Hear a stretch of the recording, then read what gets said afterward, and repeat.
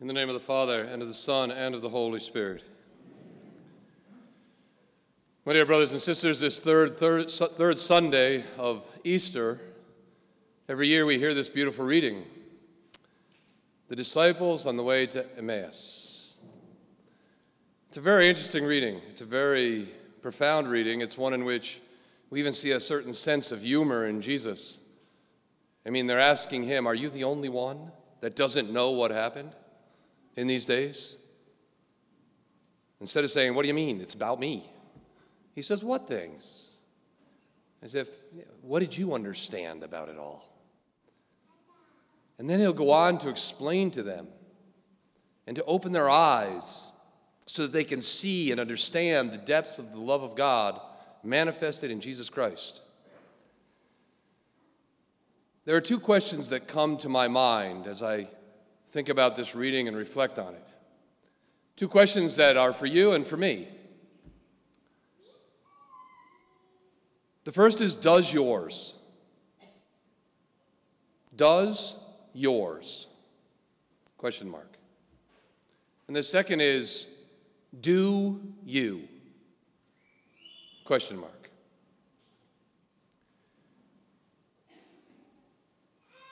And I want you to answer those according to what is written here.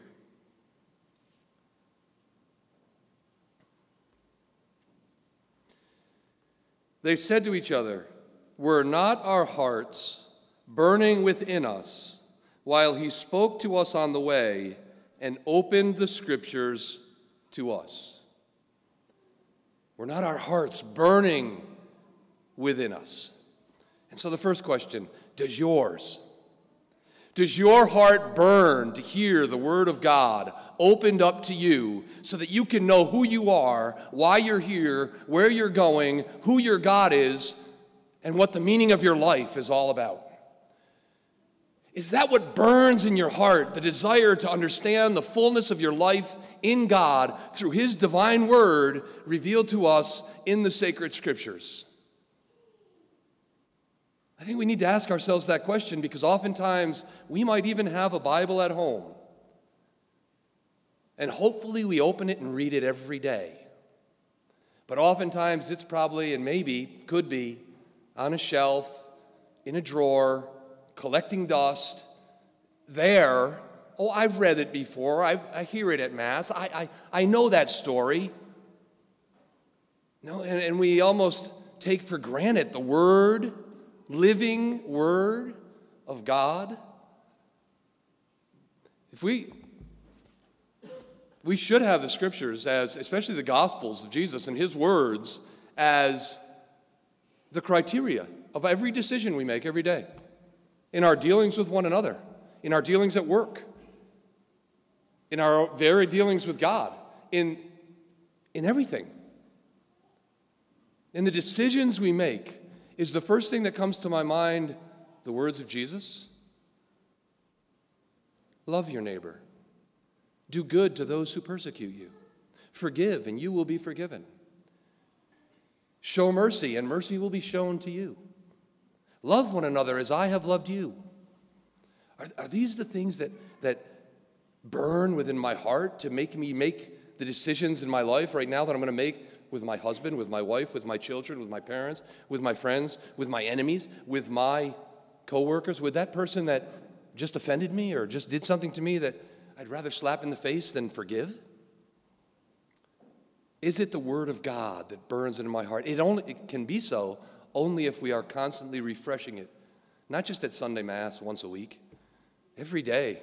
It should be the book that's on our nightstand, the one we have at the opening of the door of our house so that it's on a little stand there, and as we go out, we read a scripture passage, 2 or 3 verses, just before we leave the home to go to work, and let that be the fruit of what we meditate on throughout the day so as to strive to live in accordance with the Word of God. Were not our hearts burning within us as he opened to us the scriptures? Does mine? Does yours? Is it something that I take for granted now because, I've heard that story about the road to Emmaus. I could tell it to you pretty much word for word. Every time you read it, it should speak to you a little more, a little deeper, a little harder, a little more demanding. I mean, think about it. They left in the morning, and they were on their way to Emmaus. Like I always say Emmaus because the Spanish translation. But it took them all day to get there. Listening and hearing and understanding, and in their ignorance, Jesus said, how foolish you are and slow to believe. And they get there. Here's going to come the next question, but I'll get to it in a minute. They open their eyes, they see him, they understand. That journey, about 11 miles, that took all day long, walking, it says they got up and they ran back to Jerusalem. They got there in the early morning, probably. Running, not even thinking, what are we doing? Let's sleep and go back tomorrow morning. No. The understanding and the fullness of what had been revealed to them was incontainable. They had to share it. They had to go back. And imagine, these guys are running at all out. And they get back there and they want to share the news. Imagine you think you're going to surprise everybody with something. And you get there and they say, hey, guess what? It's true. Oh, why did I run all the way back here? You guys already know. No. They said, no, they shared it too. And everybody was rejoicing because of the reality of what was revealed to them in Jesus Christ, their risen Lord. What a gift.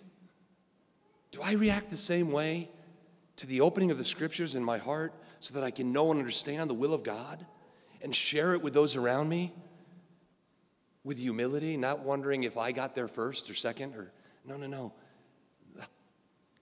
Helping one another to grow in love. This should be what we ask ourselves. Does my heart burn with that same zeal, that same love for the Word of God? You can't know Christ if you don't know the Scriptures. And if you leave it closed at home or don't even have the book, well, good luck. The second question, do you? It says here, it happened that while he was with them at table, he took bread, said the blessing, broke it, and gave it to them. Then it says very clearly, with that, I mean, here's Jesus, the risen Lord, walking with them all day long, and they can't see. They're hearing, they're listening, but he's opening up to them the scriptures, but with that, the breaking of the bread, their eyes were opened, and they recognized him. That's where the question comes in. Do you, do I recognize him in the breaking of the bread? It's a definite reference here to the Holy Eucharist. Jesus, who had walked with them for 3 years, who had lived for 33, who had done all the miracles, who had died on the cross, who had risen from the dead, is now going to ascend to the Father. And from now on, we're not going to be able to touch him in flesh and blood, like you can touch me or I can touch you. No, but we will be able to recognize him, not some spiritual identification or act of faith. No. Him. His true presence, body, blood, soul, and divinity. The very Jesus that talked to them, that walked with them, that died on the cross, that rose from the dead, the very same one will make himself present, our God, right now, on this altar, in the breaking of the bread, in the Holy Eucharist. And we oftentimes come to communion as if, oh God, we are so unaware, I think I am, of the gift of Jesus Christ, the Son of God, who humbled himself to become a man, and then decided, I'll humble myself even more for you and remain with you in a way where you can be in communion with me in the Eucharist by receiving my body, blood, soul, and divinity.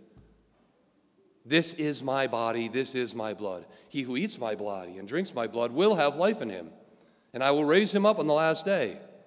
You have to eat my flesh and drink my blood. How are we going to do that, Lord? This is too hard. You'll understand.